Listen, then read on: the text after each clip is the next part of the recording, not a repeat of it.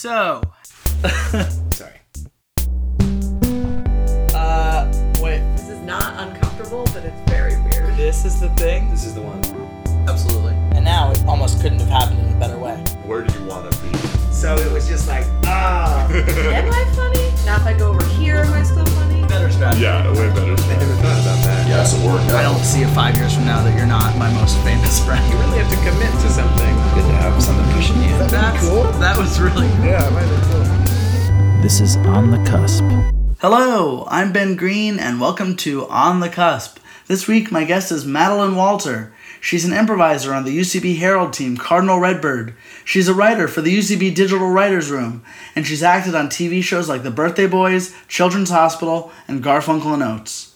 Oh, also, she's the woman I'm going to be marrying soon, in May of this year. A quick reminder that On the Cusp can be found on a number of sites, including Stitcher, SoundCloud, and iTunes. And if you don't already subscribe to the podcast, I really hope you'll consider subscribing sometime soon. This episode is sponsored by Thai Pepper at 6219 Franklin Avenue. And it's worth saying that today's guest, Madeline Walter, is a big fan. When I asked her what her favorite dish was, she said the Thai coconut soup. So you might want to try ordering that the next time you stop in. Thai Pepper. They may only have 10 letters in their name, but they've got dozens and dozens of delicious meals ready to serve. It's Thai Pepper. So, this episode of On the Cusp might feel a little bit different than your average episode, since Madeline Walter is my fiancée, and I feel like I already know her very well going into this episode.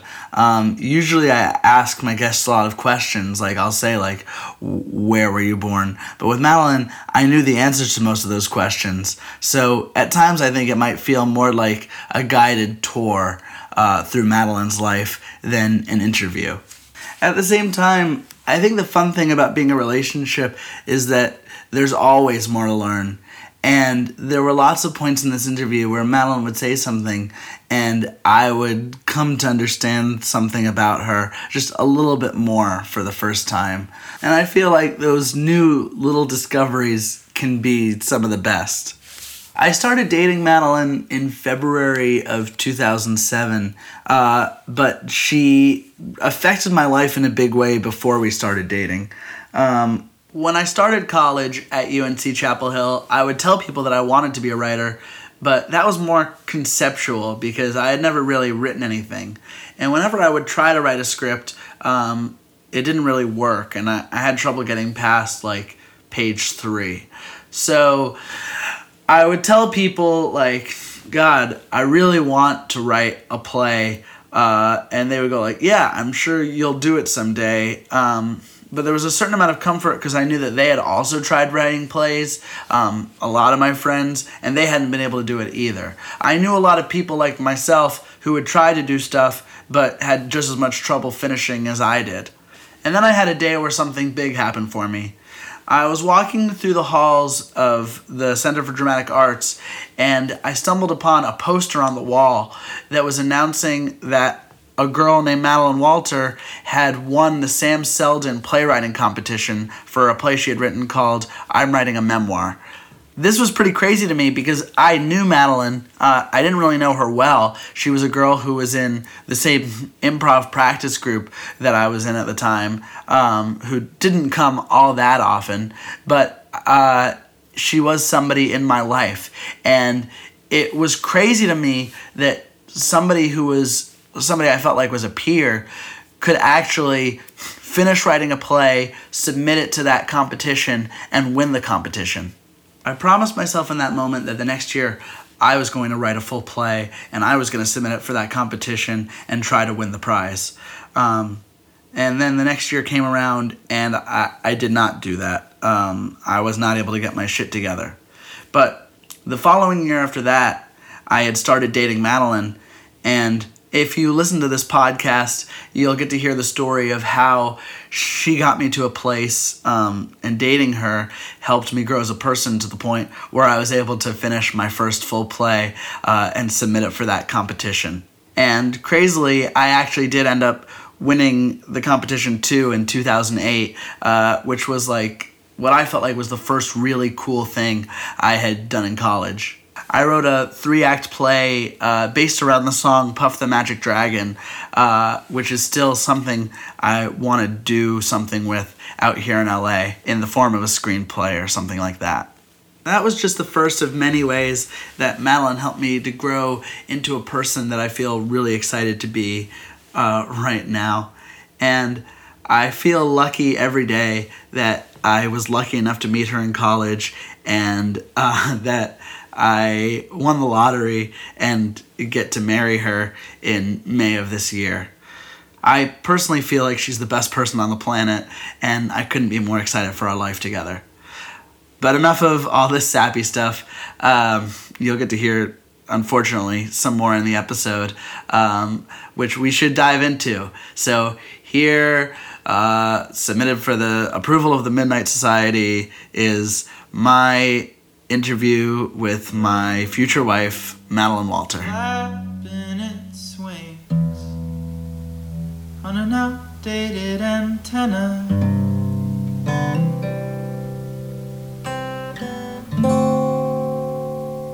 Imitating a weather vane on a windy day.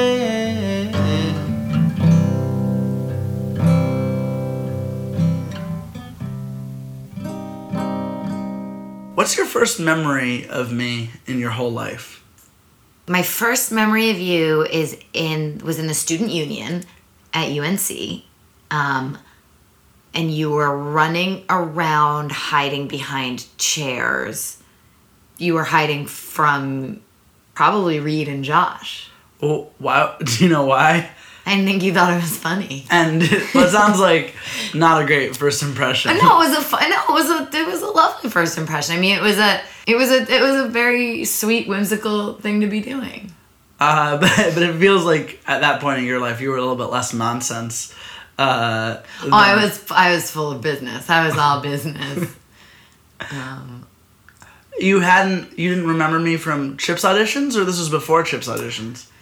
I might have remembered you from Chips auditions. To be totally honest, what I remember from Chips auditions is mostly just myself and feeling like embarrassed and nervous. Like I didn't really have very wide eyes for the other people in the room.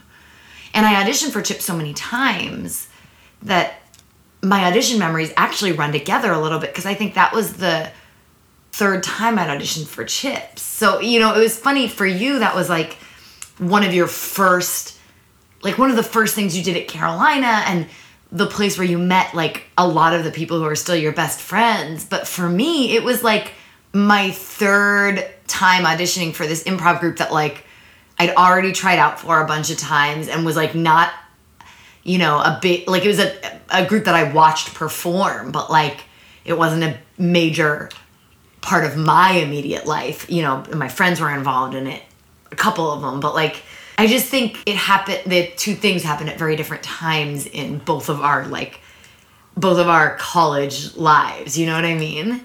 I had much wider eyes just because everybody that I was meeting were the first people I was meeting in college. And I was just a part of a sea of faces that you'd already met.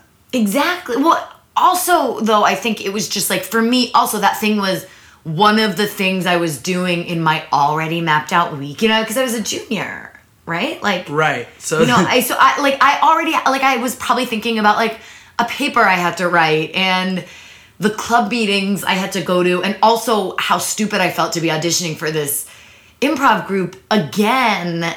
Like, I feel like that's what was going through my mind much more than like, oh, who's here? Who will I meet? The meeting part of college was sort of like over for me at that point. Will I potentially marry this nerdy kid? I never thought that that I was in the same room as my future husband.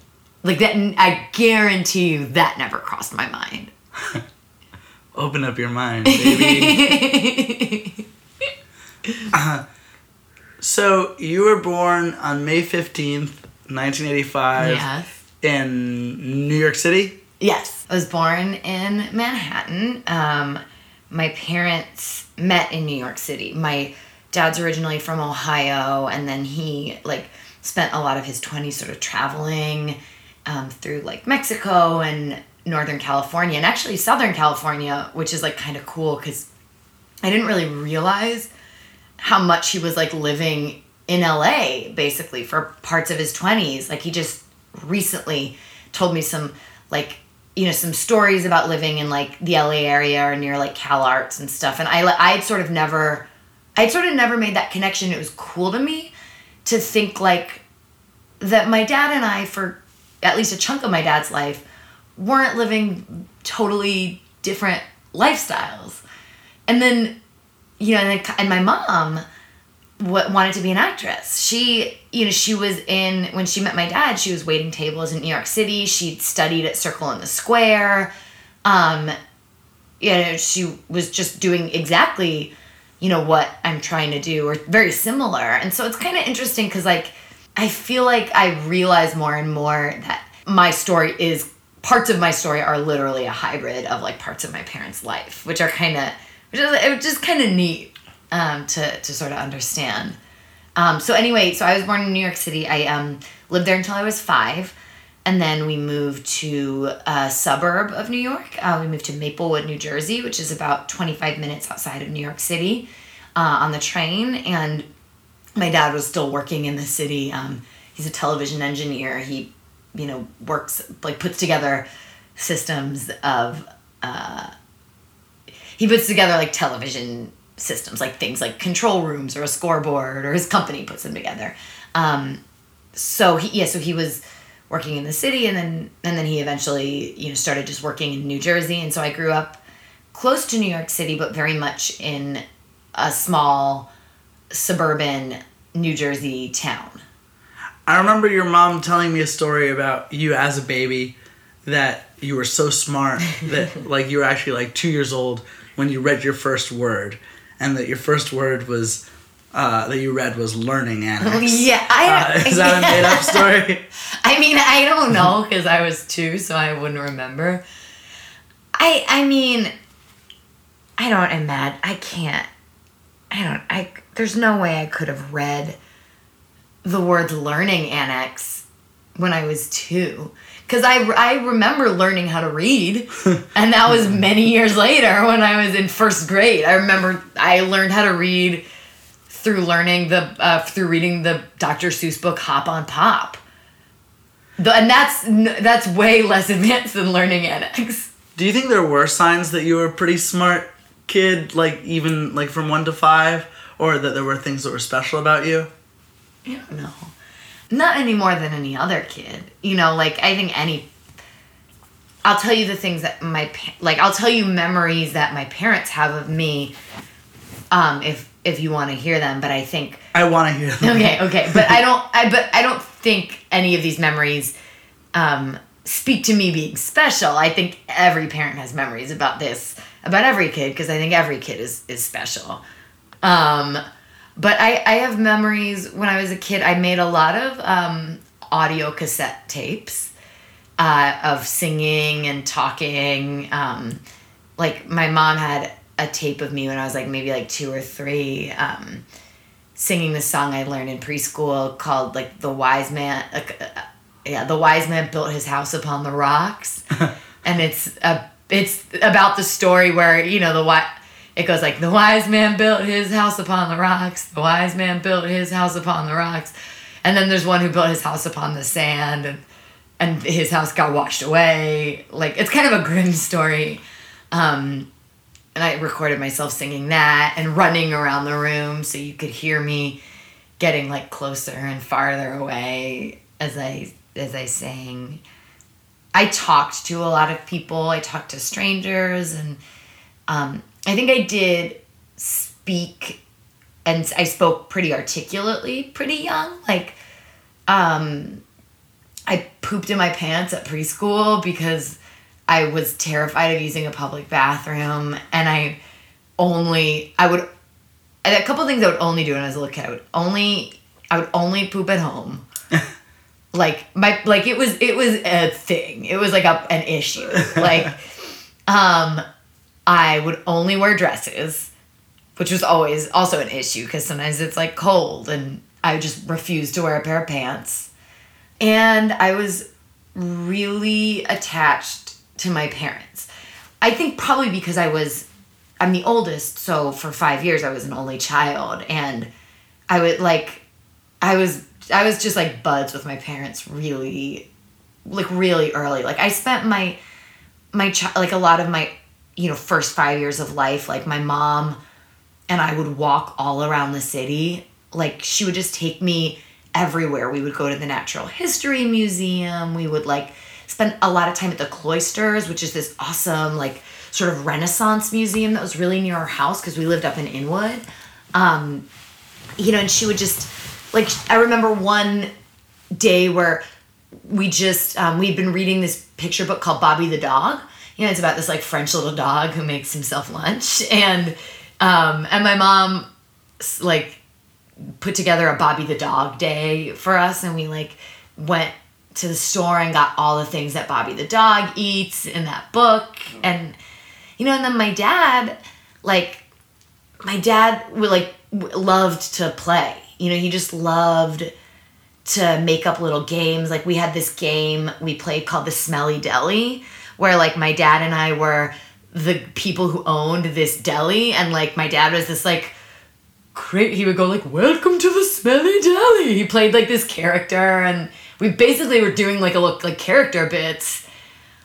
And like my dad loved to do like fun stuff, like like I had these little animal sort of action figures or animal figures, and my dad took me around one day and we just made like a photo story about those little animal figures. So like like put it in the mailbox at the bottom of our building and took a picture, and then I put it like outside, like it was going outside, and then it went to the park, and then we got those photos developed and had a little photo book. So I grew up really attached to my parents because like it was because we had so much fun and they paid so much attention to me. They sound like great parents. Oh, they're the best. I mean, they like just like thinking about a lot of what I want to do or what I'm like enjoying doing right now. I feel like a lot of it had to have been planted really early because there was such a sense of play in my house growing up, and such a sense of imagination, which I think came from my parents just like actually having fun. I never felt like they were like playing down to me. I think they just got a kick out of like, just actually playing, and so it was pretty cool. I love that. And when were your brothers Brian and Evan born?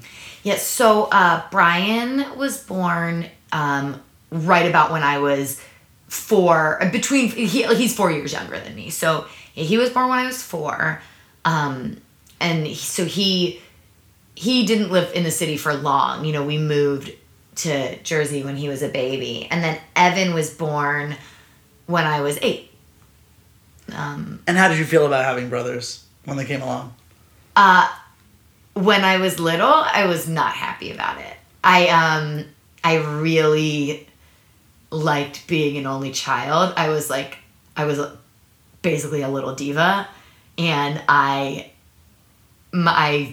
said to my parents a couple things. I said to them, I was really mad, and I said, I was almost an only child. I really, for a while, really was lamenting the fact that I just came really close to being an only child. And my dad, at one point, he was like, trying to sort of do a little bit of, I guess, reverse psychology or whatever, when he was like, fine, you know what? We'll give your brother back. Go get all his toys, go gather them all up, and we'll send him away. And I stopped and I got very quiet and serious, and I asked my dad, do I have to get all his toys? Oh my God. I was like, I don't know why I was such a little bitch about it. For early in our lives, I definitely played with my brothers, But like, I don't know if I started like really being nice to them until a little later in life. Like, you know, more like high school. Yeah. Like, because I think even in, you know, probably even in high school, there was still that element of like I you know, I remember I'd be really mad if I liked a band and Brian liked it too. You know, because Brian was closer in age to me. Like, you know, when I was at that age of wanting to be unique, you know, Evan was he was a baby, you know, so there was no threat there. But like, you know, I when I got my Ace of Base CD for Christmas, like, I feel like Brian must have started listening to it or liking Ace of Base, and like that kind of thing would make me furious. Like, which sounds so silly. Subsequently, they've become like your best friends. Yeah, my brothers are the coolest. They're just the coolest people. They're like... They're actually intimidatingly cool. They're just like great at sports, especially like ultimate frisbee, and great at music. And they're the best guys. I mean, I really love them. They're just like... It's just so weird to see how similar our brains are. Like, you know, because like we have such similar senses of humor. Like, I remember going to maybe it was Parents' Weekend at my first year of college, and I was at a Robertson Scholars event. Or the Robertson Scholarship was this like, I was in this like small scholarship program in college. So, you know, I was at a Parents' Weekend event, and I remember my brother and I were laughing about something, and like one of the employees at the Robertson program was just like, wow, you guys really get a kick out of each other. And like we realized that like I thought everybody was like thought it was all funny, but it was like just me and my brother.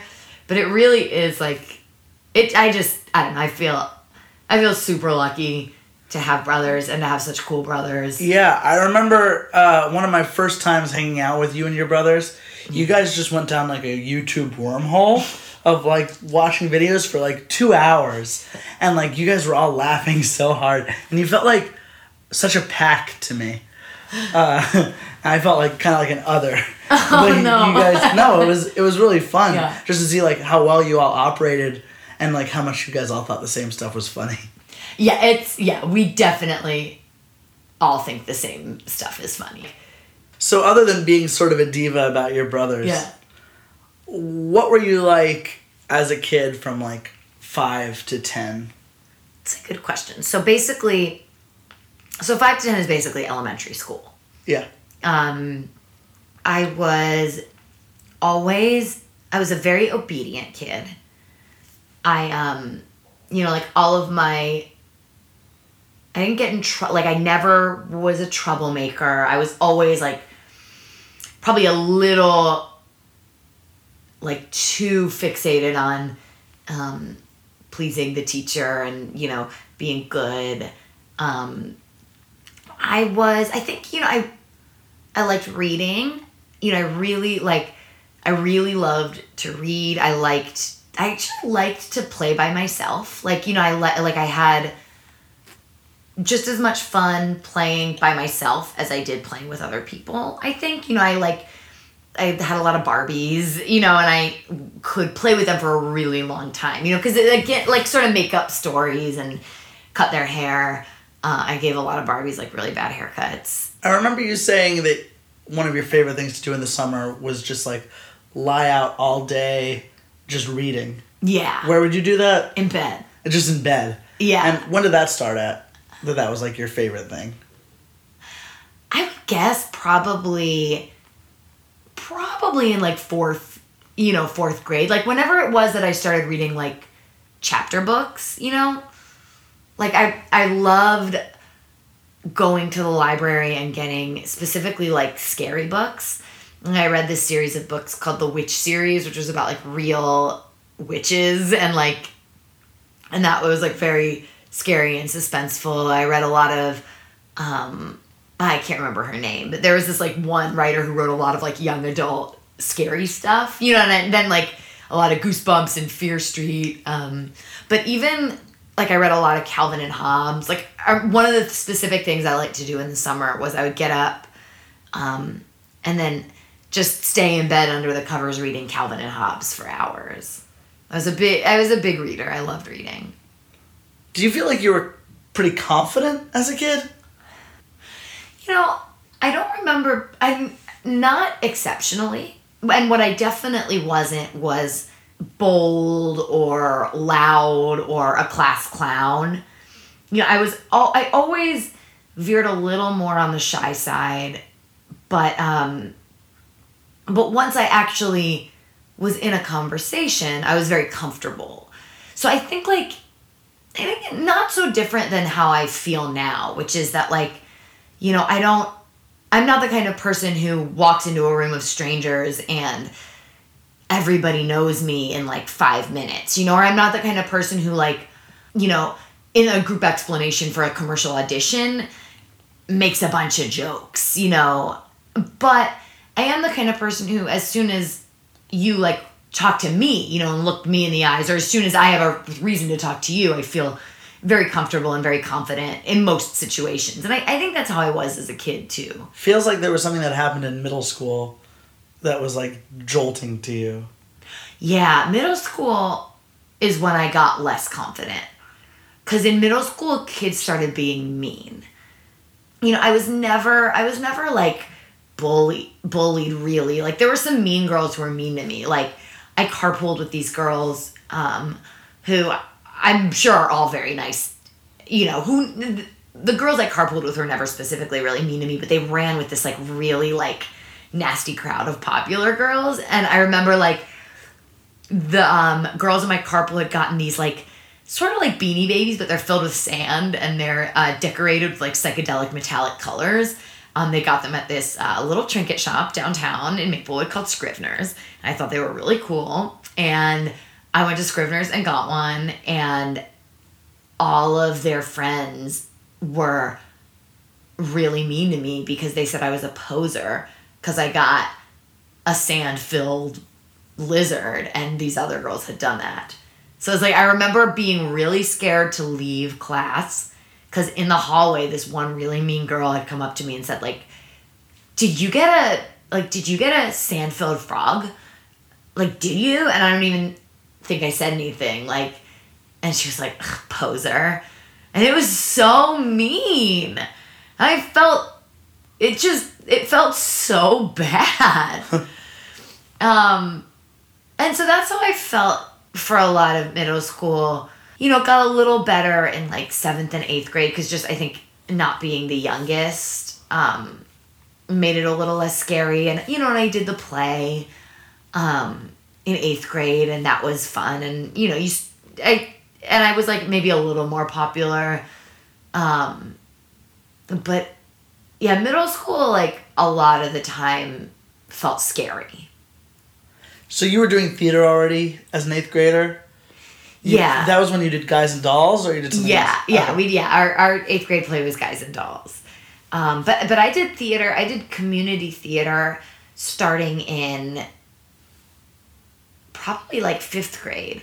All through middle school, I was doing like, you know, I did a bunch of kids plays like How to Eat Like a Child, which is a play based on a book by Delia Ephron, who's Nora Ephron's sister, and she's like a humor writer, and she wrote this funny book, and it's just like kids, you know, giving tips to kids about fun things, I don't know, about like how to hide your vegetables from your parents, or like how to convince your parents to get a dog. And then, you know, we did another similar play called It's Saturday, about Saturday. My mom directed that. I was in a very long play called Scheherazade, Her Sleepless Nights, and in which it was like a Western reimagining of Arabian Nights, or 1001. What is that? Arabian Nights. Yeah, and so I essentially narrated that whole play, and then did other adult plays in between where they needed kids. Like I did The Miracle Worker. I remember being very angry that I was not cast as Helen Keller. I was cast as just one of the other blind girls in the blind school. Yeah, that's an injustice. I never stopped being mad about that. I was never, you asked me how I was when I was a kid. I will say I was never a good sport. I have never been a good loser. I was always a little brat when I didn't get my way. Or mostly when I lost a game or didn't get the part I wanted in the play. Like, I could be a little stinker about that for days. And how much do you see that in yourself now? More than I would like to admit. I'm still a pretty terrible loser. I think a good example is just, I remember your first big audition out here was for Raising Hope. Yeah. Greg Garcia's show. And it was like your first audition. Yeah. And you just didn't get cast as one of the leads on the show. Right. Which would have been completely life-changing, but it was your first audition ever. Yeah. And you were so upset for so many days. Well, it was really sad because as utterly implausible as it was for me to get a main role in a network pilot when I hadn't auditioned for anything else, nothing was going on for me back then. That was before I'd gotten on a UCB team. That was before anything had really happened in my life. And just for the whole week leading up to that audition, I had these visions of my new life and these visions of them going oh, who is that? Oh, she's great. What a unique, interesting person. We gotta put her in this TV show. And then having my life go from being sort of boring and a little depressing to exciting and sort of a fairy tale. And then to have none of that happen, and also so unceremoniously, just to be yeah, you were great, but you weren't right. It always feels that always feels bad. And it still feels bad even though I know so wholeheartedly that every audition is a long shot and probably you'll never get anything. Just to get excited to walk in to this sort of high pressure situation where you have to do all this work and get dressed and do your hair and do your makeup for something that you won't get. I have to let a little part of myself believe that this could be the day my life changes. And I know letting myself believe that will lead to disappointment, but I don't know how else to keep going in those rooms and putting my best foot forward. But it means that I always get a little sad after every audition because, because much less than that first one, but there's always a little part of me that goes today is the day, Madeline. I think it's a really sweet thing about you that you always get your hopes up. Yeah, I always get my hopes up. And then I always get a little sad. And now I think I just get over it way faster. So you had that experience with the Helen Keller play. Yeah, I had that experience with the Helen Keller play. I had that experience many a time in the school plays. I was cast as an old lady and funny girl when we did it in high school, and I was pretty disappointed about that. Yeah, you were very young to be cast as old ladies already. Yeah, I might really hit my heyday when I actually turn into an old lady. Because you've been specializing in it for a while. I've played a great comic old lady since I was about 15 years old. I've seen pictures of you from when you were 15. Yeah. And it's funny how at 13 you look like a little girl. Yeah. And then by the time you get to 15 you look exactly like you look now. Yeah. You haven't changed a bit. No. I have basically looked like a 30-year-old woman since I was since I was 15. And were there other ways that you were like yourself now in high school? Yeah, I mean, I think at the heart of who I am, I've changed very little. I think the sort of proportions of different characteristics I have the balance of personal attributes has shifted a little bit, but In high school, I was probably first and foremost very focused, very hardworking. I think I made my decisions a lot more out of fear of doing a bad job, whereas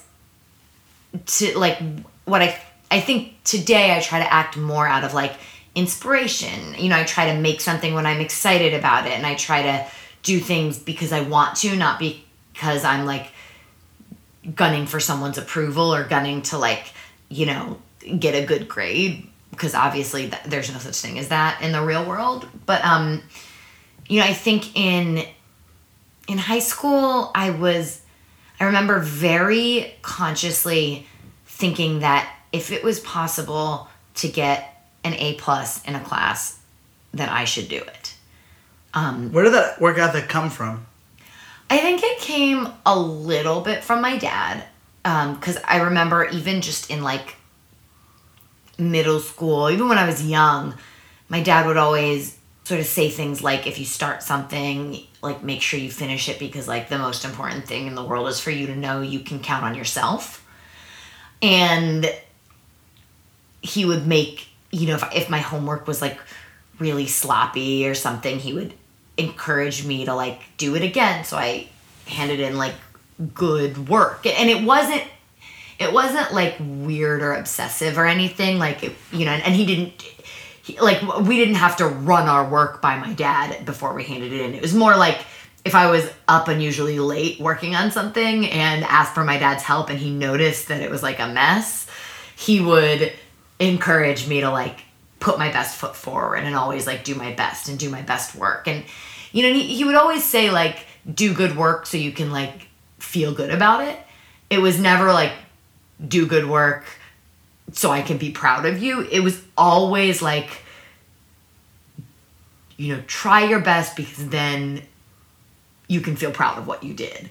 And I think that really ingrained itself into me. And then I think like maybe it also came from the fact that my parents were, you know, didn't push really, and they weren't like, you know, they didn't really talk a lot about grades or anything like that. I think, you know, just sort of allowing me to come to that on my own maybe made me like almost want to please them more, or almost want to like do better. Can you speak to exactly what an overachiever you were in high school? So you were getting straight A's, you were valedictorian, you were building houses through some sort of organization. What was that? I just over the summer, I volunteered with an organization called COP, which is the Christian Outreach Project, which was, we didn't do any specifically Christian outreach, we just fixed people's houses. And what else? What made up your resume at the time? I ran the science fair. I was captain of a garbage field hockey team that went one whole season without even scoring a goal. But I would go to field hockey camp every summer. And you were a captain. I was a captain, yeah. I played lacrosse for 2 years, but then I did the musical instead. The second 2 years, I feel like that maybe was it. I mean, I took a lot of AP I took a lot of AP classes. And got an intimidatingly good score on your SATs, if I remember correctly. I did. After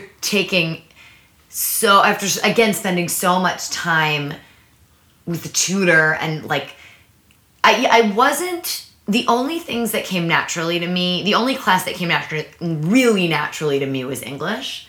Like, English was easy. And everything else, I wasn't naturally, like, smart. I wasn't naturally, like, a whiz kid. You know, there were some kids who were sort of naturally just good at a lot of things. And I was fine, but I really had to work hard to get a good grade on the SAT, and to get, like, I was a very bad test taker, you know, and I would always run out of time. And the year I took the SAT, I remember every weekend I would take full SATs as practice, timing myself and like kind of giving myself like time trials to like finish the test. And it took an absurd number of hours of practice that, again, I think some kids who are a little more evolved and like a little more mature sort of realize that the SAT is a hoop you just have to jump through and like doesn't really matter. And for me, that wasn't even like, that wasn't part of the equation. I couldn't just write something off. It was like, it was kind of obsessive. And at the end of the day, you ended up getting into like a lot of really good schools. You got into Yale. You got into what are the other good ones? Oh, I don't know. Is this too much? Well, I mean, it's because it just doesn't. I don't know. I just think it's interesting. There are achievements that matter a lot when you, or feel like they matter a lot when you're 17. And and they mattered a lot to me because I mean, it's funny. It's just funny because none of that stuff ended up mattering for your eventual goal, which was to get on that Greg Garcia show. Right. You know? None of it mattered at all. Yeah, I applied to 13 colleges. I got into 11 of them, got waitlisted at Harvard. Why did you end up at UNC in the end? I got a scholarship to UNC. So basically I had applied to a bunch of colleges, and I was also looking for scholarship money because college costs so much money. And I'd applied to Duke and UNC because there was a scholarship there that where like I read online they also give you a laptop computer, and I almost didn't apply. This was like one of those things. It's like my dad comes into the story again because I was like so exhausted from the college application process that I was like, I don't think I'm qualified for this. I was reading the bios of all of the members of the scholarship program, and I was like, these people all look like they're head and shoulders more qualified than me. This is a waste of my time. I'm not going to do it. And it was my dad who was like, just, you don't know, like, don't take yourself out of the race. Like, just stay home from school, write the essay, and see what happens. And I feel like that's a thing that really stuck with me. That idea that like, you're more qualified than you think for a lot of things, because I ended up becoming a finalist for this scholarship, and they flew me down to UNC to interview and to look at the school, and I fell in love with it. I was just, I had thought before that I wanted to go to Yale because I think when I was really young, I just set my sights on Yale because it felt like a crazy challenge, and I thought like, wouldn't it be nuts if I could actually do it? And then after visiting Yale and after like staying overnight, there was something about the energy of that campus that just didn't feel right to me. It was like, it made me sort of nervous to be there. It felt like it was, I remember when I stayed overnight, it felt like everybody on campus was talking about how they should be working and nobody was working. And it was just like, I kept saying to my mom, I want to go somewhere where I feel like I can breathe. And I went to Carolina and that's what it was. Like everybody I met was friendly and cool and genuine and smart, but like they didn't seem to carry with them that sort of like anxiety that so many of the kids at these other schools I was looking at had. And that was so appealing to me. And I remember, wanting the scholarship so much because it was a really cool program. It was, this sort of leadership and world exploration program where like being part of the scholarship meant you got a ton of really neat opportunities. But I remember thinking, this is the place I'm going to go to school, scholarship or not. That's so cool. So then you finally got to UNC, and when you were there, what did you think you wanted to do like after college, or what were you aspiring towards? I thought maybe I would be a lawyer. I thought maybe I would be the president. I thought of the United States. Yeah, I mean, not like what I. Like you would be in politics, maybe. I thought maybe I'd be in politics. I don't think I ever maybe thought you'd be part of like a 3-lady improv group called Cat Ladies with Marcy and Nicole. I never thought I would be like I never thought I would spend my nights like doing dildo scenes. Pretending to like jerk someone off on stage, or like, you know, pantomiming blowjobs and feeling really proud of my idea to do that. Like, I never thought that. I felt like, you know, I sort of gave up a lot of my creative stuff when I got to college, specifically acting, you know, because I got to college and I think like I had the idea that college was where you found the new thing that you'd be interested in, because, you know, you go on all these college tours and everybody goes like,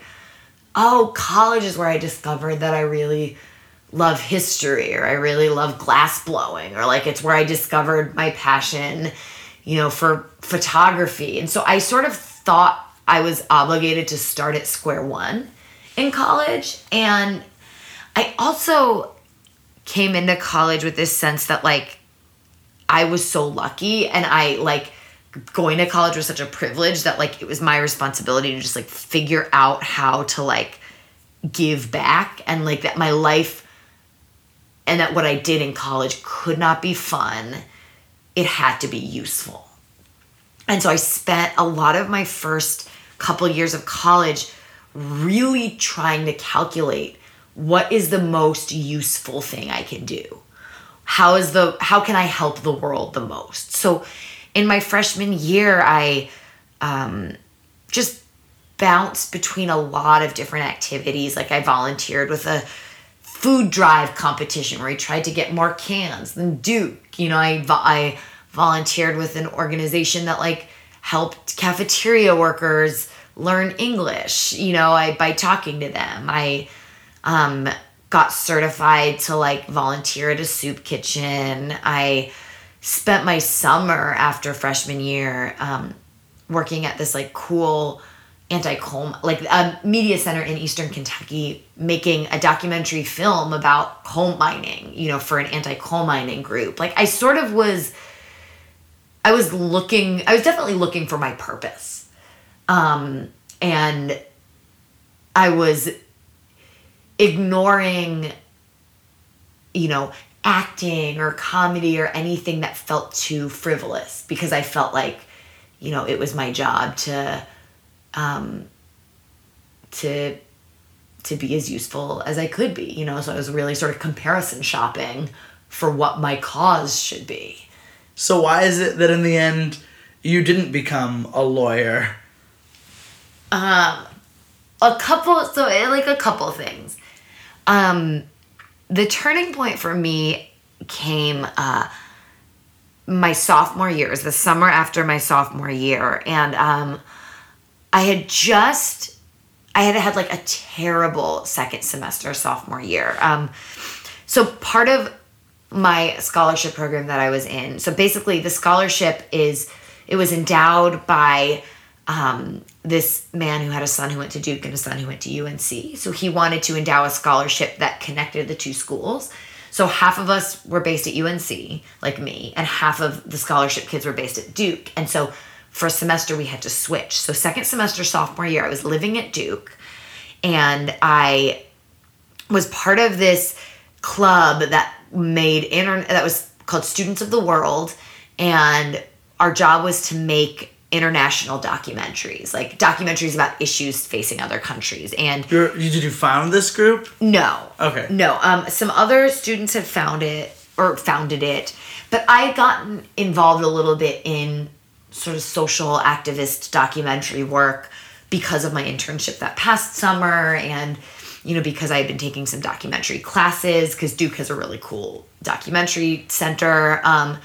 But there was this club, and they were setting up to go to China that summer to do a documentary about AIDS in China. And I was just sort of a member of the group. I wasn't particularly involved, but then the president of the group had some kind of emergency and had to quit being the president. And I remember thinking, like, this is a pivotal moment. This is when I can step up and really contribute something to this group. Because again, my mindset then was sort of, if you can do it, you should do it. Like, and so I volunteered to be the president of this group and ended up having to spend the rest of my semester figuring out how to get like 13 Duke students and a bunch of cameras to China, knowing nothing about China personally, knowing no Chinese.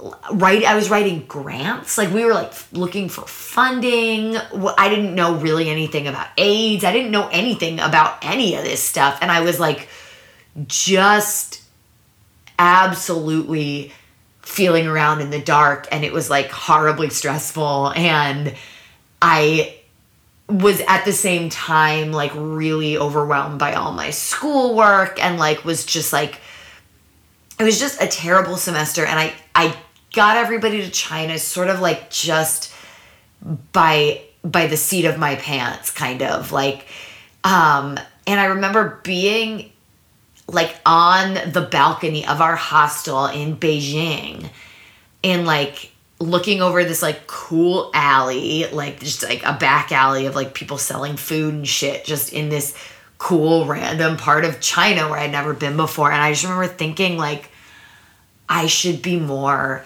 excited.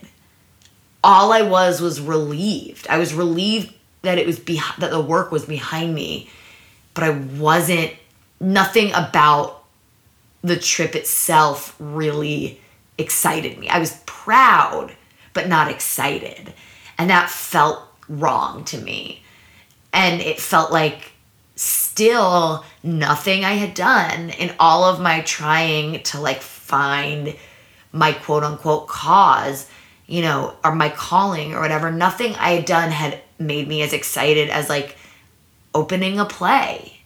And I like, and that sounded so dumb, but like, you know, I remember a year ago I had read The Alchemist, and like, you know, the whole message of that book is the thing that you think you want to do when you're a kid is the thing you should do. And like, that's the thing the universe wants you to do. And that just planted the seed in my mind that maybe I was overlooking something important by just completely giving up on, you know, acting and performing and theater. And this sort of added to that agitation. And by the end of the summer, after doing a lot of, you know, thinking about it and talking about it and sort of reading different things, doing a lot of journaling, you know, that like agitation sort of became uncomfortable enough that I couldn't ignore it anymore. And I realized that I had to change what I was doing or I wouldn't do anything important in my life because I would be depressed, and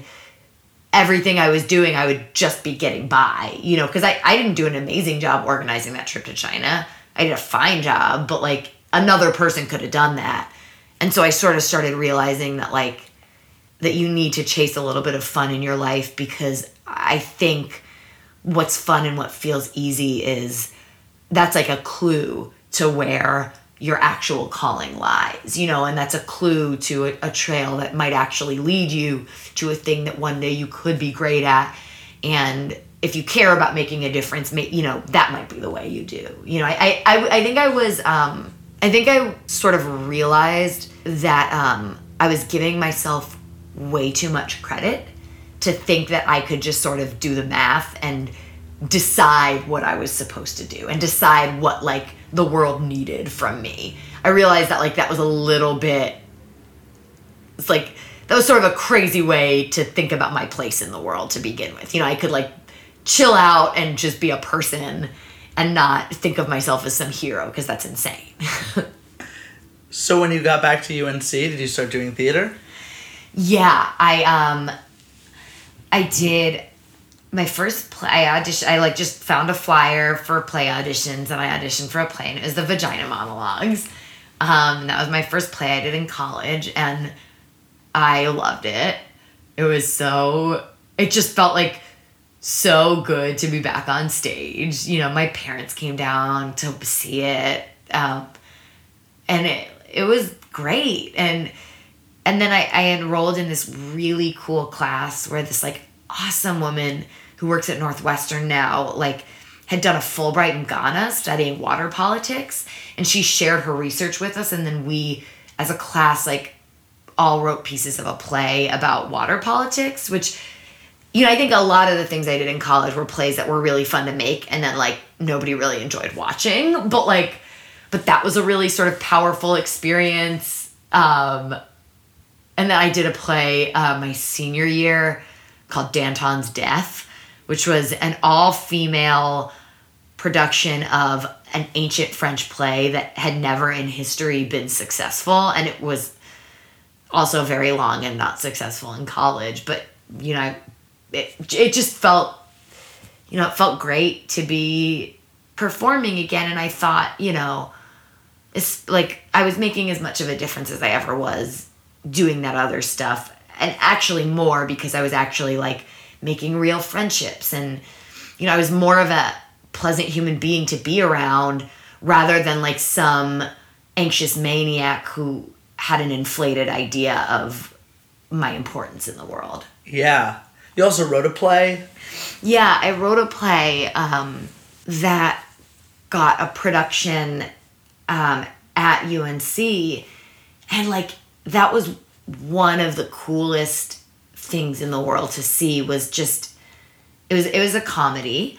And it was my favorite feeling in the world to watch an audience laugh at jokes I'd written. Yeah, I wasn't in that play. I just sort of, like, helped with the production and helped the director a little bit. And that was one of the most exciting, cool things maybe I've still ever done. Like, I remember feeling more proud of that than almost anything.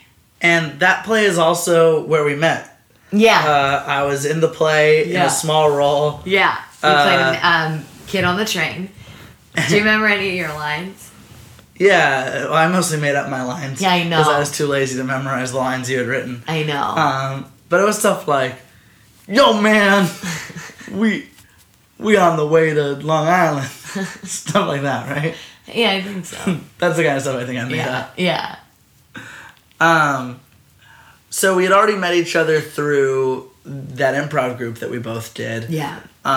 But you didn't actually come to that much. And so when we really got to know each other was when I was in this play.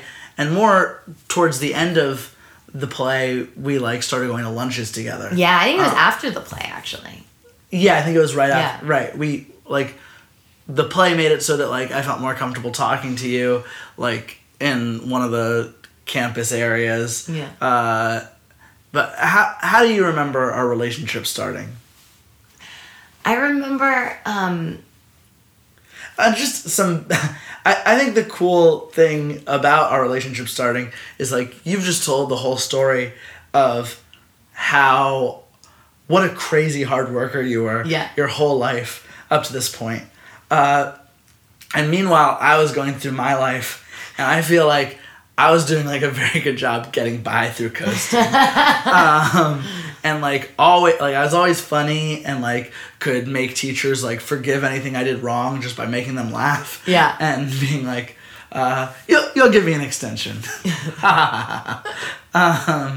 So it's funny that, like, we came together at all, because we were very opposite kind of people. I mean, you looked like a professional woman. I looked like a businesswoman in her mid-30s. I looked like a 15-year-old in really big, like, uncool clothes.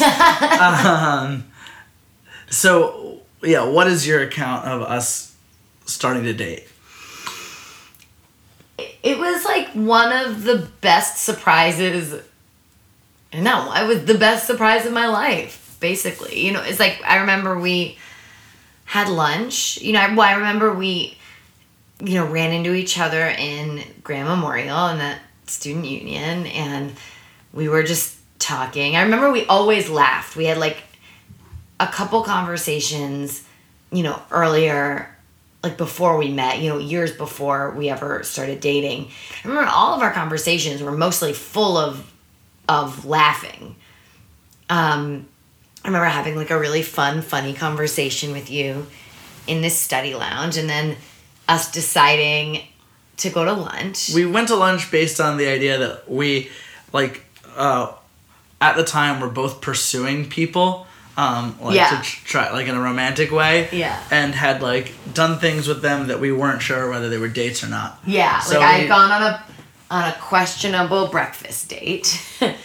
And I'd gone on something similar. I think With- you had professed your love to someone on their balcony. Oh, that's true. Yeah. That sounds like me. So we went on something that, like, in my email to you, I was like, I wrote a little limerick that involved the lines like that. At least, like, this certainly wouldn't be a date. Yeah. And you swiped me up to the dining hall. And we just had a great time there. It was just the most fun. We just had the funnest conversation. And I remember, like, just feeling like you understood everything I was saying on a really, like, fundamental level. It was just, like, I just felt like we were immediately on the same page about everything. I felt like we spoke the same language. Yeah, and I felt exactly. like I had had the experience a lot in my life up to that point of saying things and feeling like people didn't completely understand. And no matter how convoluted of a way I said things in, you always got it immediately. Well, the same thing with you. And I remember feeling like I'd known you forever. Like, I feel like we talked about that early on in our relationship, how it felt like it was this bizarre experience of, like, being a new person, but really feeling like somehow you were like an old friend, or you were someone who I'd known for a long, long time. It's corny, but I can't help but think of, and I couldn't help but think when we started dating of that quote from Gonzo's song in the Muppet movie, when he's like gotten a bunch of balloons and he's flying up in the air, and he says, "There's not a word yet for old friends who've just met." Yeah. I love that, and I felt like that was very much this. Yeah. And I remember, like, also a thing I really immediately just loved about you was, I felt like you just always had something interesting to show me. Like, I remember, like, this was another interaction we'd had before we'd even started having lunch together. We were at some dinner. I think we were at a fake Thanksgiving at, like, Chorps's house. And you showed me, you just, like, called me into Chorps's bedroom to show me, like, a cool video of this guy who made, like, paintings of African children out of sand. And, like, I just didn't have anybody in my life that was showing me new things. Or those kinds of new things. I felt like you just had very open eyes, and that is still one of my favorite things about you. And for me, there's lots of things I love about you, but the biggest way that you changed my life was that in junior year, I felt like all through college and most of my life, I would say things to people like, "Gosh, I, like, really don't think that I'm, like, working hard enough. I feel like I really want to, like, write a play or something or do something." And people would always say to me, like, "You're doing fine. Just, like, keep doing what you're doing.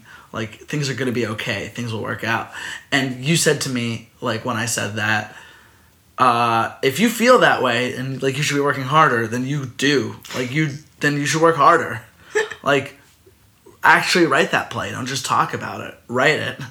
And that was, like, a huge shock to my system. I remember being, like, really irritated in the moment, but I took it to heart enormously, and I really was never the same after that. Because I started working. I started really trying at things in a different way than I had before, and finishing things. And now that I feel like now I look at you and try to copy how well you start and finish everything you do. But I really sound like you make me sound like a real hard ass. No, I think you brought some. Not at all. You're just the opposite of a slacker. And that's really cool. You've got a fire lit under you, and you can actually make things happen. And that is really refreshing, I think, in the world. So anyway, we started dating, and when did you decide you wanted to move to LA? towards the end of my senior year of college. Because even though I had started doing plays and writing some plays and stuff, I still wasn't sure what my next step was. And I spent a lot of my senior year making some plans to sort of take the safe route into entertainment. I thought I would probably move to New York and work more in the theater world, just because in my limited experience it had been more theater stuff. So I was applying for a lot of internships in the literary departments of different theater companies. I also applied for a Rhodes Scholarship. That was a major part of my senior year of college because it was a really long process. And I was a finalist for the Rhodes Scholarship, which was kind of crazy. The whole process was very intense and crazy. And then I was even still thinking about taking the LSAT and prepping to go to law school. So I was sort of still spreading my eggs across many baskets my senior year. And then I was starting to get rejected from some of these internships. And they were basically saying, an internship in the literary department of the Roundabout Theater or whatever is you gotta work your way up to that, and you have to, get more experience under your belt. And I realized that wasn't what I wanted to work my way up to.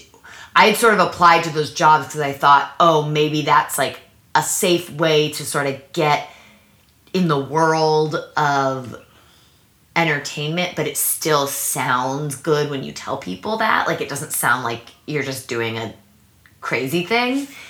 And but then as I realized, I was it sort of hit me that I needed to just take a risk and actually run head first towards the real goal that I wanted, not try to take the safe goals that were nearby.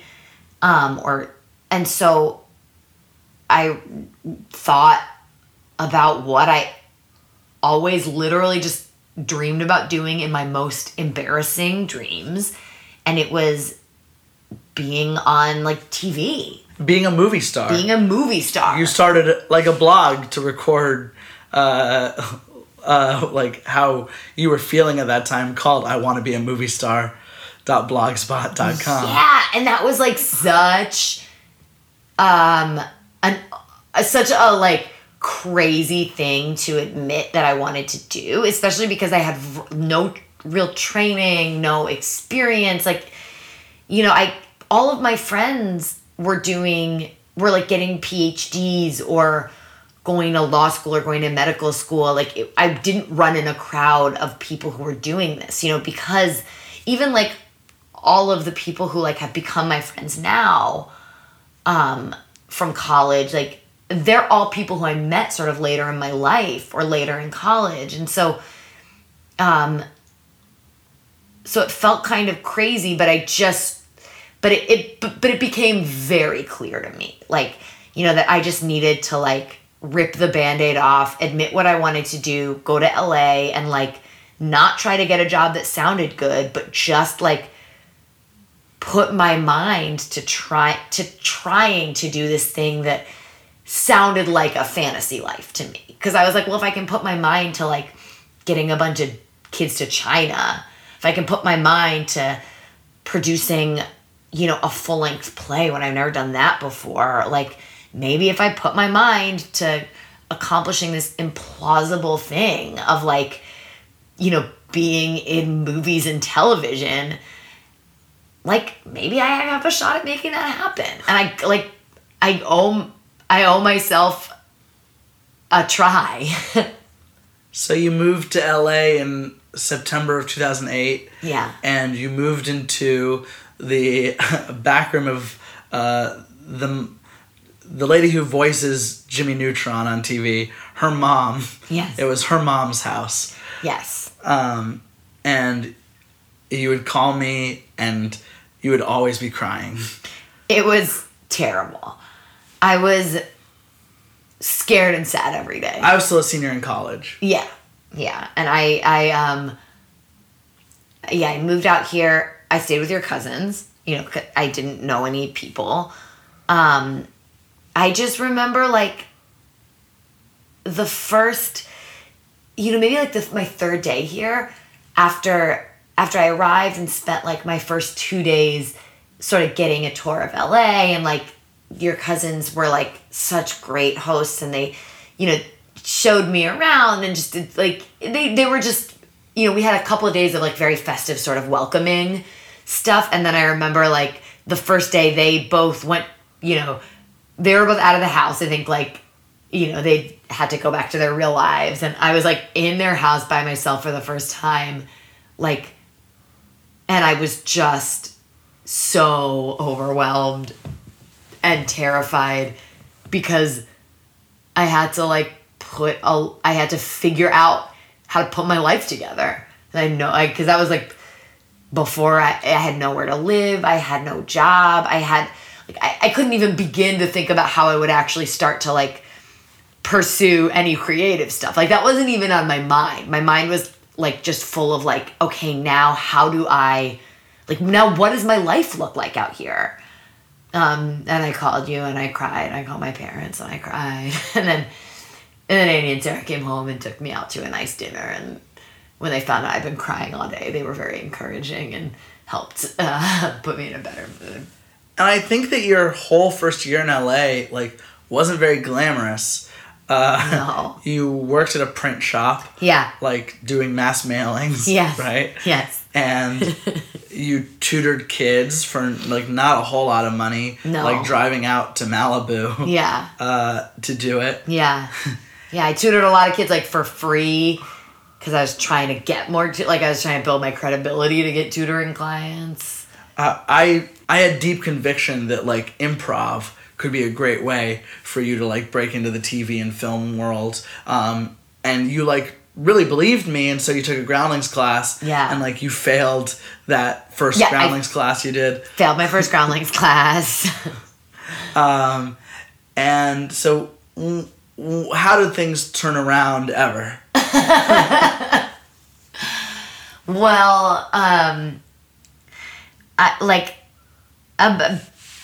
mostly when I started taking class at UCB, that was part of things turning around. You know, a couple things happened. I started like doing enough tutoring that like my day-to-day survival became a little less scary. Like, and so that maybe happened a year after being in LA. And slowly built like an essay counseling service, where you at first doing work for free, but by and by doing work for $30 an hour, then $40 an hour. Yeah. And that number escalated over time. Yeah, and I did, like, I really pounded the pavement. Maybe the most Hollywood thing I did had nothing to do with acting, but with much more to do with essay tutoring. Where I remember I remember contacting every single private school in Los Angeles County, and meeting with as many of their counselors as possible to, like, pub my tutoring business. I drove all the way out to Woodland Hills and gave a presentation there. Like, I was just really hustling on the essay front. Because a thing that I felt pretty strongly about when I moved here was that I didn't want to get a day job in the industry. Because I really, really wanted a day job that was flexible, so I never had to compromise it for auditions. Or for any creative endeavors. And I also felt strongly that I wanted a day job where I didn't care about impressing the people too much. Like, and I felt like even if I was a PA on something, I would want to do a good job because that's the world I want to work in one day. So that's why I spent so much time really trying to like build a good gig with tutoring. So things started to pick up a little bit because life got a little less, like, got a little easier to pay for. And then taking class at UCB was just such a great sort of relief because I immediately felt like sort of understood, and I felt like funny for the first time, and like I mean, I wasn't good. I remember you were in town for my 101 show, and I ate it. You know, I wasn't good, and I definitely didn't feel like I was a standout in any of my classes. But every now and then I would have like a great day in class. What do you think were the things that held you back a little bit in improv as you were starting out? Confidence. I think also I was just like, I had barely ever done it, so I think it was just not being at all, like not knowing what to do in a scene, and like not. It was more than not even. It was more than not trusting my instincts, but it was like I'd almost like hadn't learned how to like even hear my instincts yet. And I think that one of your biggest things, if I can say this myself, your problems originally in improv was that because you so much hate not doing a great job at things, if you were doing something like a Herald and then your first beat you didn't do a great job, you were beating yourself up in your head for the rest of the show and you spiraled. Yes. Yeah, I am so grateful for improv, because improv is what beat the perfectionist out of me. You know, because I mean, you know this better than anybody, but like, you know, I took class for a year. Who did you come up with?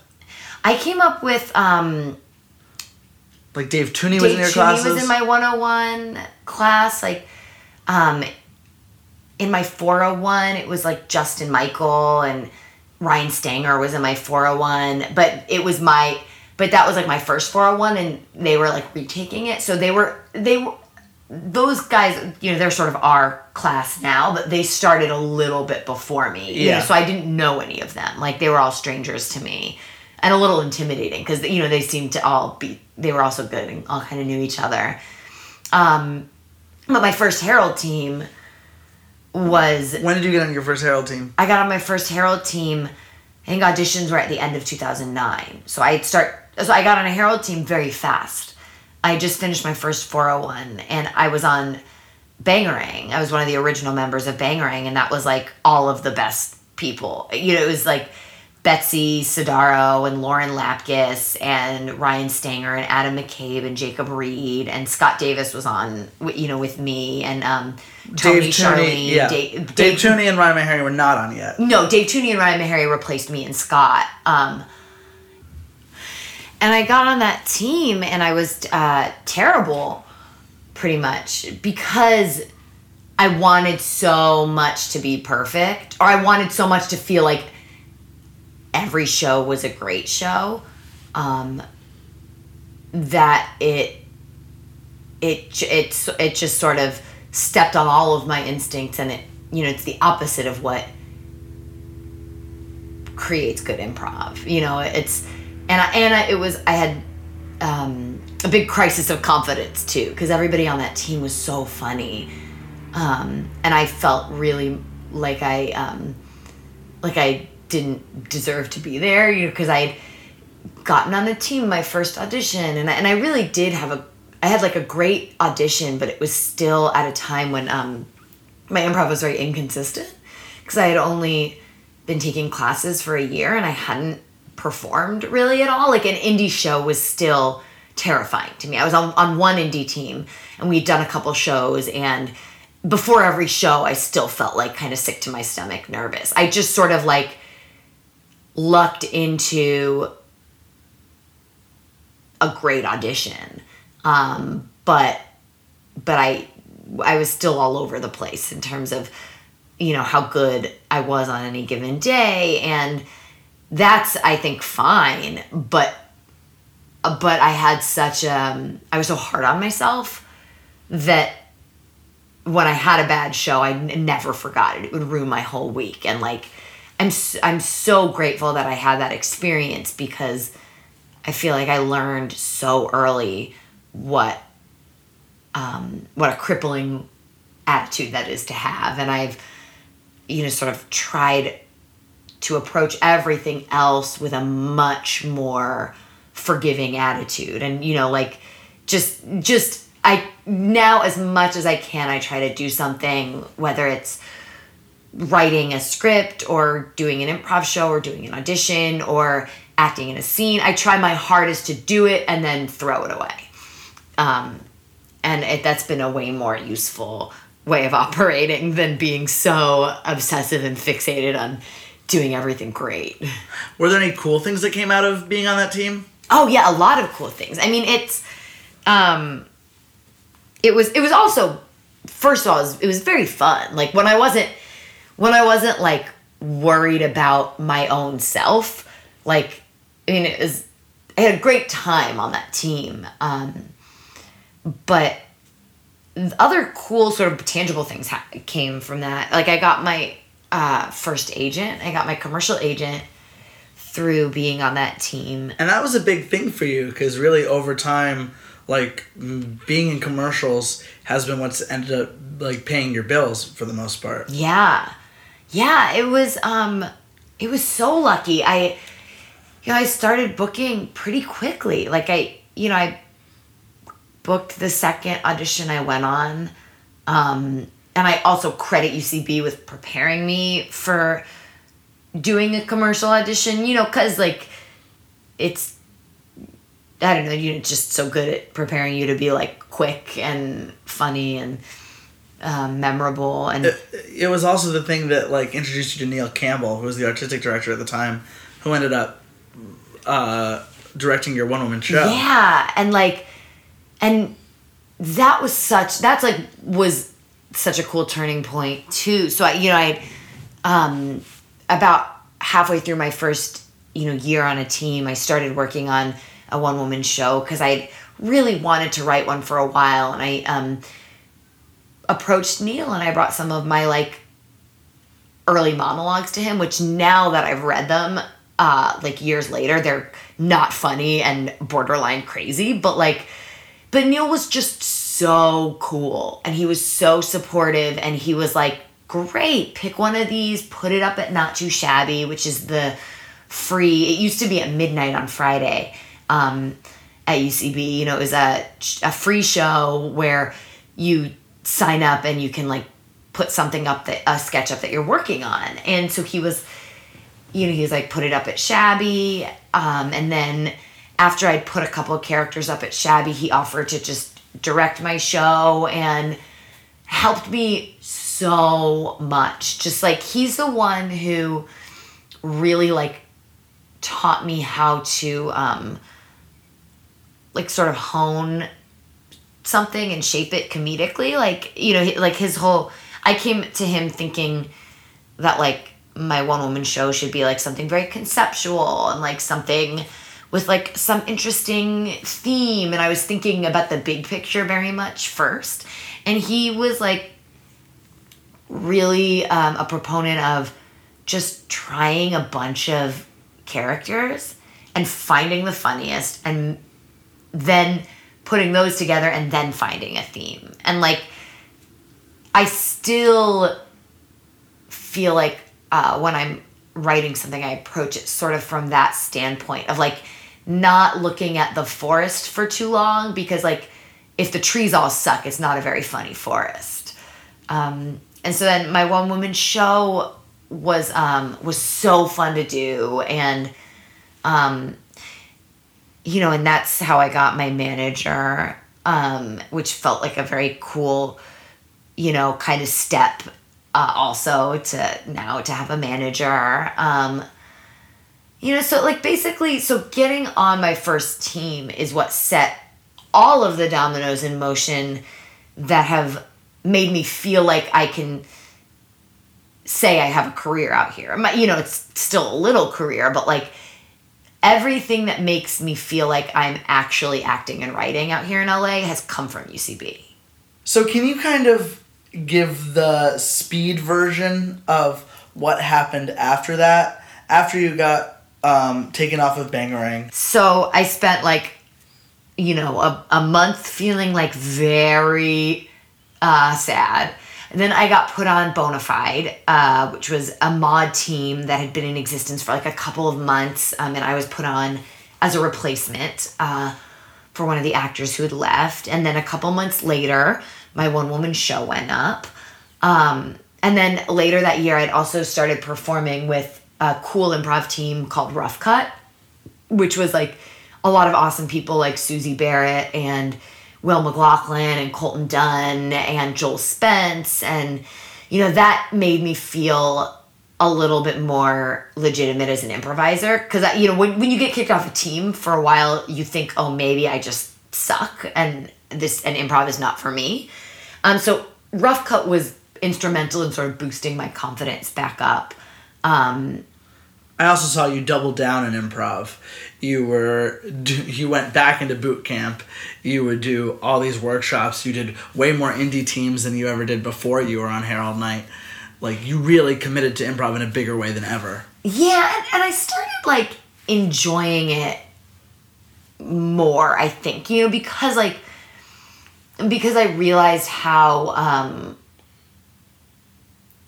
just what a waste of time it was to worry about it. Like, and I think also when you're not on Harold Night, you start, like, relishing all of your performance opportunities a little more. Like, and so I was finding what was fun in it again for me, and I also, like, felt like I was having the sort of improv development that a lot of people have before they get on teams, just because I think, like, I had this fluky thing where I got on a team early.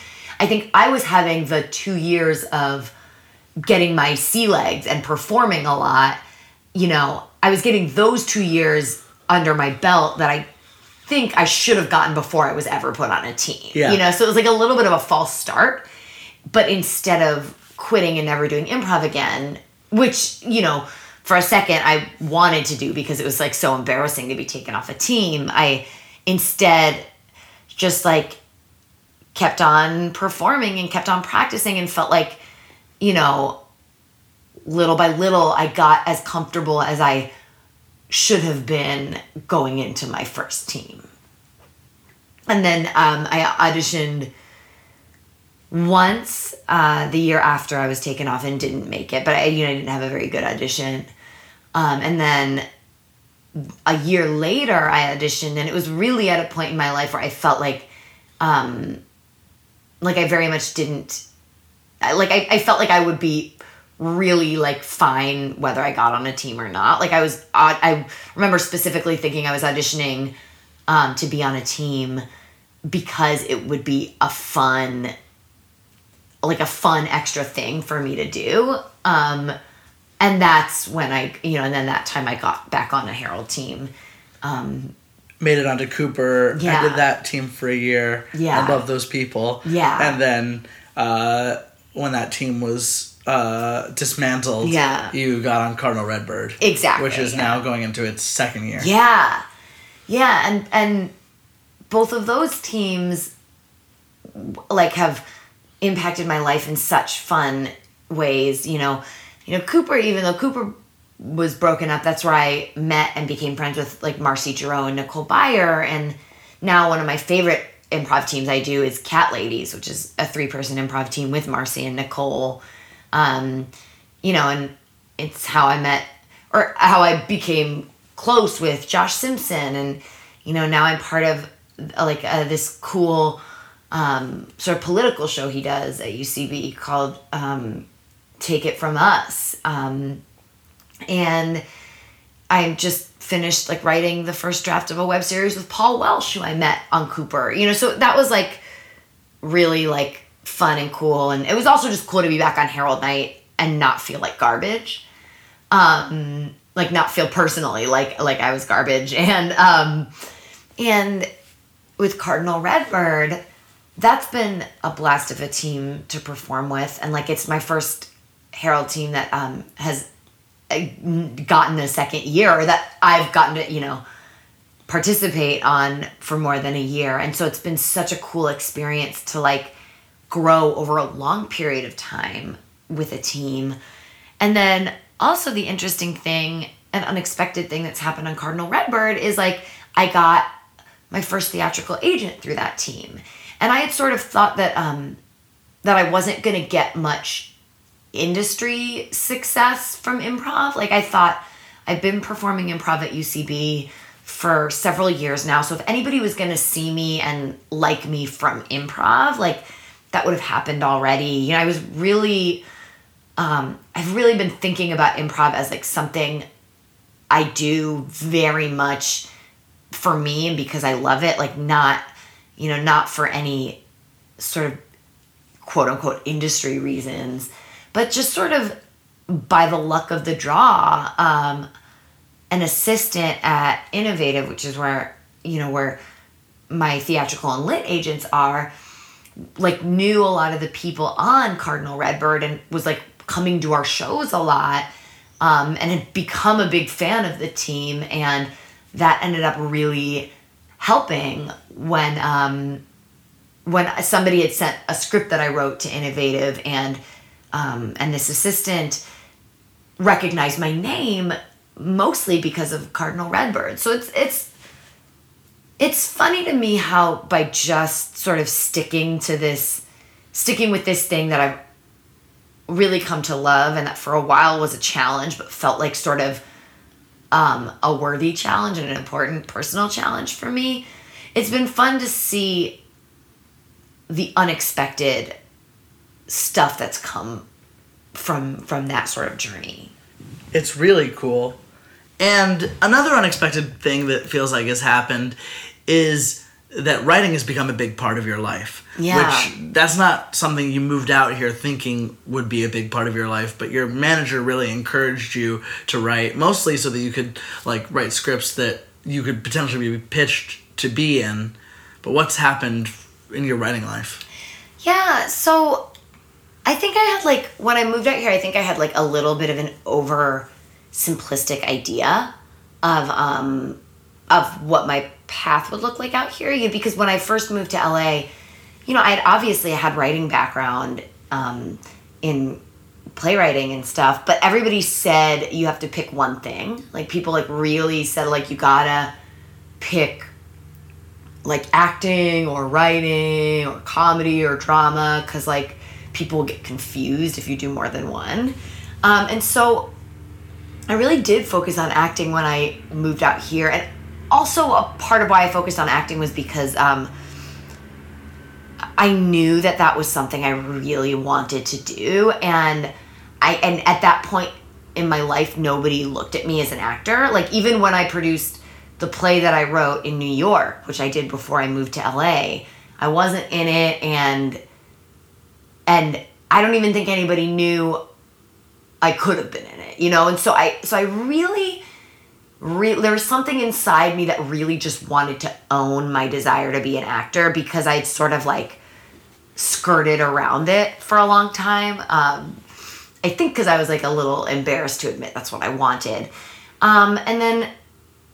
And so in the past couple of years, I've come back to writing a lot more, because I've noticed that, like, a lot of the most exciting things that I see are things that people have written, like things that people have created. And I've also, I've started to realize that, like, I have a lot to say, and that I, like, a lot of times I'd be doing, especially early on in my time in LA, I did so many student films, and I, acted in so many people's projects, and They were stupid. Yeah. Not all of them. But most of them.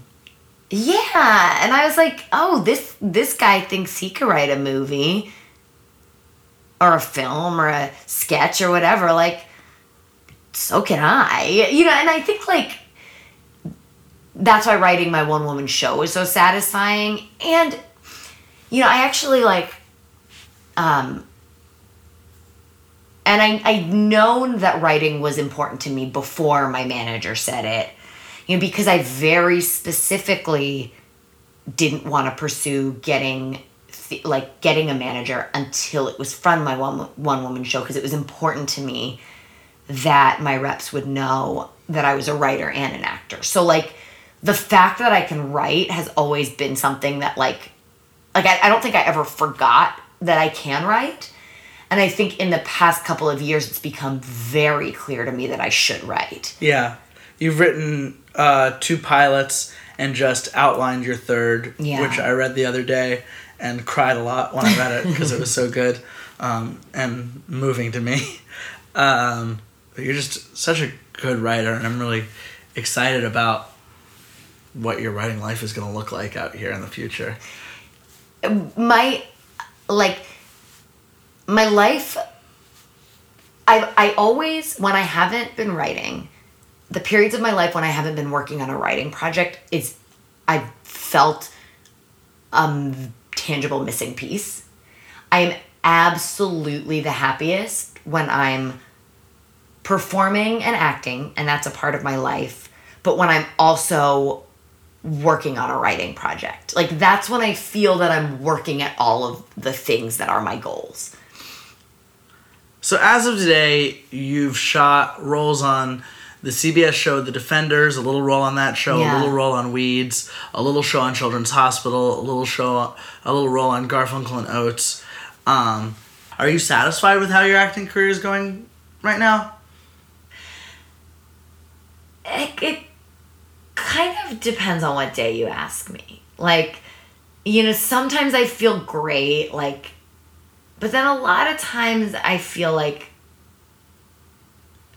a lot of doubts about like whether it's like whether I ever will have an acting career, you know, because everything that I've done, like the longest thing I've ever done is like I did like a 30-second scene on Garfunkel and Oates. Like I have Weeds on my resume, but you can't even see me. Like if you listen really hard, you can hear my voice. And like the same thing with Defenders. Like I was wearing a green jacket, so you can kind of see if you look for a green jacket, you can kind of see me in the Defenders. And you know, so that like, but then at the same time, like sometimes I feel great because like last year I had my first pilot season where I auditioned for more than like 1 or 2 pilots, and I felt really good in a lot of those auditions, and I felt like I made people laugh, and I got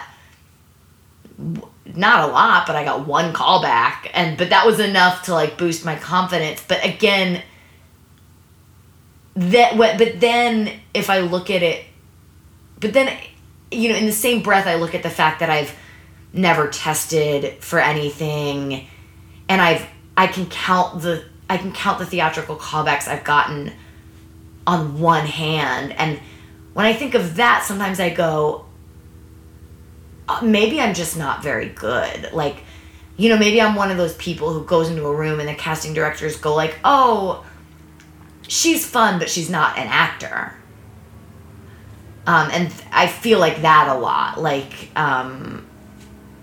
maybe I'm just not good enough to do anything more than something, and then a role where you just can see my jacket.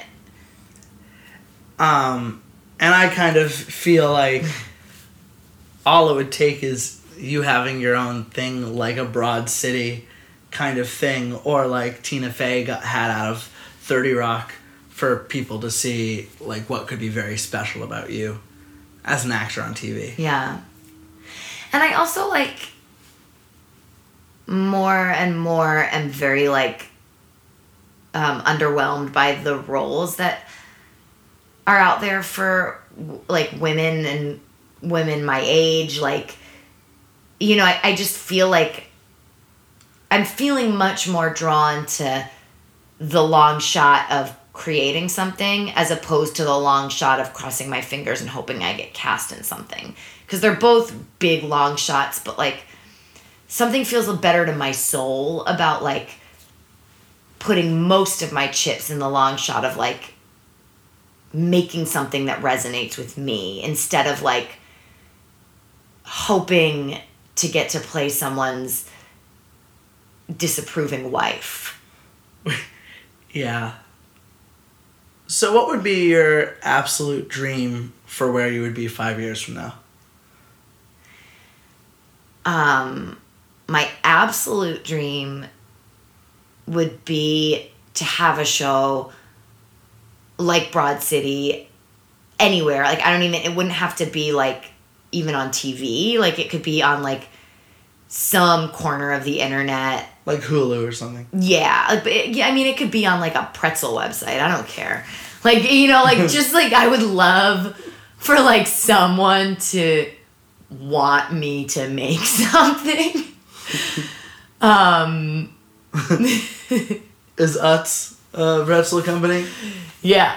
Utz we should write to Utz presents 35-year-old businesswoman.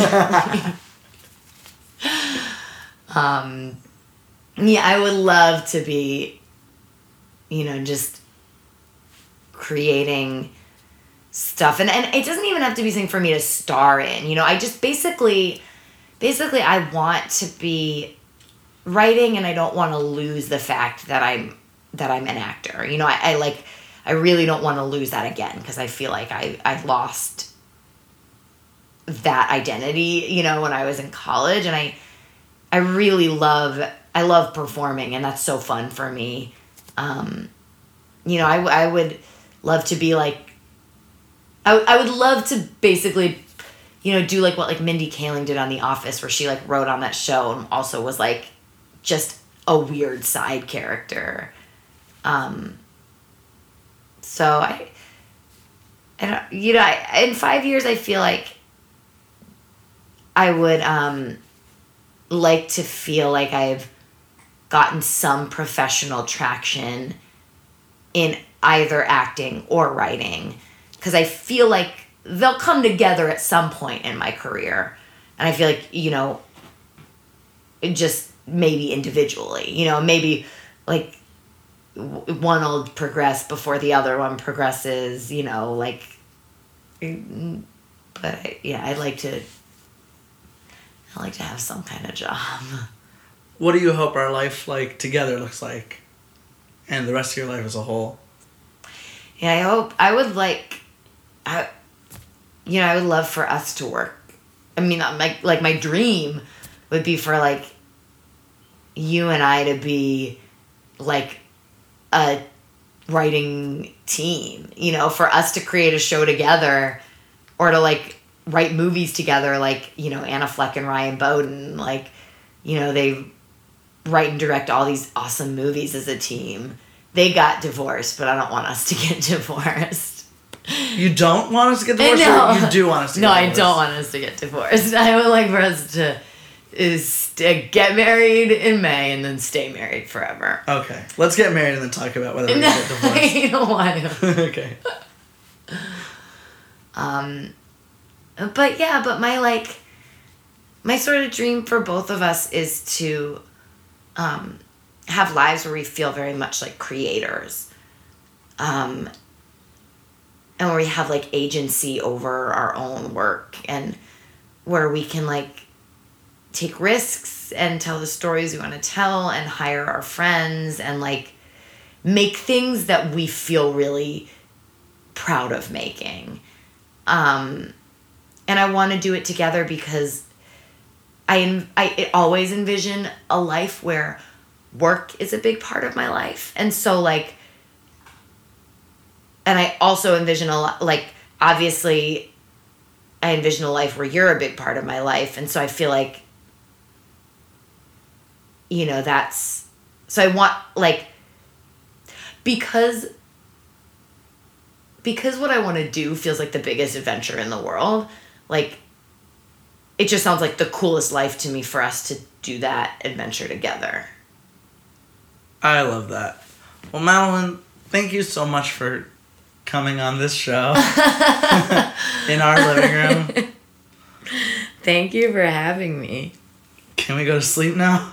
Yes, I'm very sleepy. Me too. This is the latest episode of the latest recording of On the Cusp ever. It's 12:09 a.m. I'm very Let's sleepy. go to sleep. Yeah.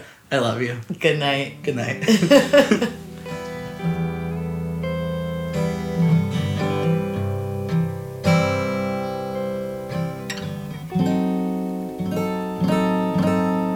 I I got jealous of the moon for the time he had with you.